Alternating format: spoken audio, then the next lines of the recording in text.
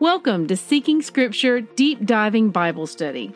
I'm Christy Jordan, and I want to help you develop a first-hand relationship with the whole Word of God. For links and graphics mentioned in my podcast, please visit the corresponding post on seekingscripture.com. May Yahweh bless the reading of His Word. Good morning, siblings. Today, we finished Jeremiah. Our readings are Jeremiah chapters 51 through 52. Rabbit trails. Today, I'm mostly going to focus on a single paragraph from our reading. The last two chapters of Jeremiah take us to the destruction of Jerusalem, which culminates into 4,600 Israelites being led into captivity. Now, this number is staggering when you consider they once numbered in the millions. While some were left behind, the poorest of the poor, see Jeremiah 40, verse 7, the numbers still paint a bleak image of their numbers at this point in history. But in the last paragraph, we read of Jehoiakim being let out of captivity after having been imprisoned 37 years. And this is where my rabbit trail took me. So let's talk a little about Jehoiakim. He became king when he was 18 years old and ruled for a little over 3 months. See 2 Chronicles 36:9. However, he is counted as having been king a year because the system used to determine how long a king's reign was considered them as a year if they ruled even one day. Now, there is some debate on whether or not he was 8 or 18 when he became king. But in Jeremiah 22, verses 18 through 30, we see that Yahweh is making indictments against him of a very serious nature regarding how he ruled, and based on that, Ricky and I feel he was most likely 18 or thereabout when he took the throne, because these charges seem aimed more towards an adult. So here we need to pause a moment and talk about how much weight you should give to what Ricky and I think. And the answer is absolutely none. You have a responsibility to search Scripture for yourself, do your own digging, and see what holds water, holding on to what proves true and tossing the rest aside. See 1 Thessalonians 5:21. Test everything. Don't ever take anyone's word for what the Bible says. Anyone. Read it for yourself. Yahweh's words are too precious to be relegated to secondhand knowledge in the life of a believer. Now, I'm about to get back to my story, but first we need to have a talk about names. Merodach. So, there's a king in Babylon, Nebuchadnezzar's son, who is named as Evil Merodach in the ESV translation. But if you go check out Bible Hub on that same verse, you'll see that he has varying names among different translations. Now, Evil was not his actual name, but one of the many translations of his actual name. Remember, God's word is infallible, but the translators are another story, and many stories at that. Here's the Bible Hub link if you want to check out different translations of the same verse. I just want you to know that the word evil was just an attempt at translating his name, not a descriptor, although he was certainly no saint. Jehoiakim. Now, while we're on names, the king we're talking about today is a tricky one to research because he's referred to by 3 different names in the Bible. In addition to that, those 3 different names also vary among translations and how they are spelled. On top of that, his name is very similar to other names we will read about. Untangling this was a bit of a pretzel based on that alone. So Jehoiakim's primary names are Jehoiakim in 2 Kings 24 verse 6 and 2 Chronicles 36 verse 8. Also Jeconiah in 1 Chronicles 3, 16 through 17 and Jeremiah 24, 1. And Coniah in Jeremiah 22, 24 and 28, and Jeremiah 37, 1. And once in the Newer Testament, we'll get to that in a minute, he is referred to as Jeconias.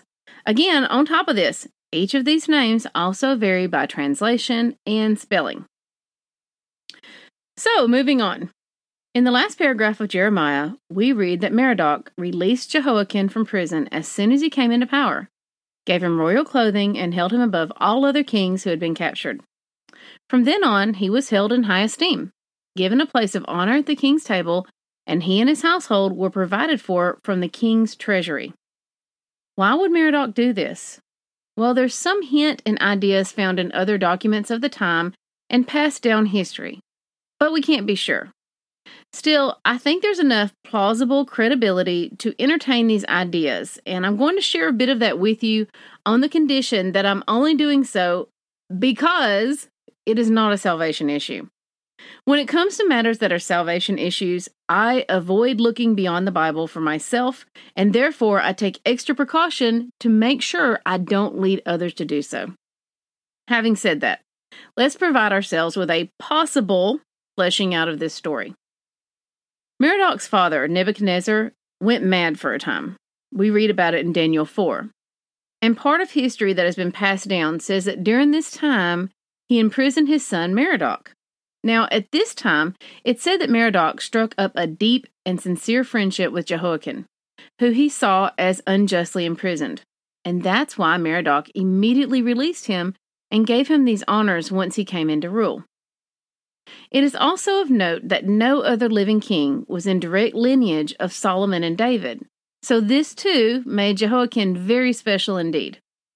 Even though Merodach was not a believer and therefore would likely have little use for the prophecies surrounding this line, Solomon and David were still renowned for their greatness as kings. Jehoiakim also had his sons with him in Babylon, although I haven't come across anything one way or another that gives me any inclination as to whether or not they were with him in prison. However, the Babylonians' favorite goddess, Ishtar, had this big gate named after her, the Ishtar Gate, and it has been found well preserved and has even been recreated in a museum in Berlin. Now, in my notes here, I have a link to a video all about that. When they found this gate, they also found stone tablets that specifically mention and keep record of Jehoiakim and his sons as having received provisions and supplies from the king. It's really fascinating to see that on these tablets he was listed as the King of Judah. You can read all about the tablets in an article I found by clicking here. Note, I have only read this one article on this website, so please use discernment with this as you would with all things. Here's another interesting thing that you may have missed thanks to the confusing name game with regards to Jehoiakim. Jeremiah prophesied against him in Jeremiah 22, verses 18 through 30. Now, some see this as a contradiction to how his life actually turned out, but if you read it carefully, you will see that there is no contradiction. In fact, the Bible never contradicts itself, despite a lot of folks thinking it does. Context and comprehension are keys. None of Jehoiakim's sons ever inherited the throne of Judah. Instead, he was replaced by his uncle, Zedekiah. So with regards to him being written down as a childless, in a royal sense, this is exactly what happened. One of my takeaways from Jehoiakim's life is that life is not over just because darkness sets in. I like to think that Yahweh showed Jehoiakim some measure of grace in his older years. After 37 years in captivity, he likely had little hope of ever being released. And so to be released, to be given honor and a life of relative ease and station after all of that time in prison, sparks hope. Even in the darkest night, the sun is always on the horizon. Also, at 37 years, this was about the halfway point of the 70 years in Babylonian captivity for the Jews, and so his release was no doubt seen as a great sign of hope to them. In fact, the wording in some translations of Jeremiah 52:31 says that Merodach lifted up the head of Jehoiakim. Clark's commentary on the Bible noted that this phrase is taken from Genesis 40, verse 13. It is founded on the observation that those who are in sorrow hold down their heads, and when they are comforted, or the cause of their sorrow removed, they lift up their heads. The Hebrew phrase, lift up the head, signifies to comfort, cheer, or to be made happy. Even in the darkest nights, look to the Father, and He will remind us of our hope. When we look to Him, we can't help but think on His grace, the Messiah, and His Word. How can we not have hope in light of these?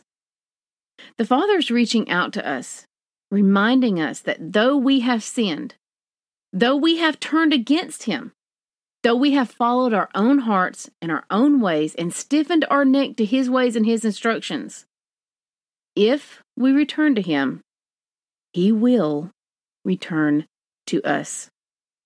Jeremiah 15:19. So why did I zero in on this guy so much? You may have caught on to my hint earlier. He was a special man for several reasons, but this favor shown to him and his sons in his later years brought to mind grace, and could have been shown to him for other reasons as well. He had a very special grandson many generations later. He is mentioned in Matthew 1:11, but the variation of his name used will depend on the translation you're reading. May Yahweh bless the reading of his word, and may he bless you too. Rock Hazak. Now below in my post, I have a progress sheet. It's a little checkoff sheet of all the books in the Bible that we have read so far. You may want to print it out. You can click on it and print out your own copy and keep track if you like. Test everything. Hold tight to what is good. 1 Thessalonians 5:21. We are saved by grace alone. Obedience is not the root of our salvation, but it is the fruit. I love y'all. Bye-bye.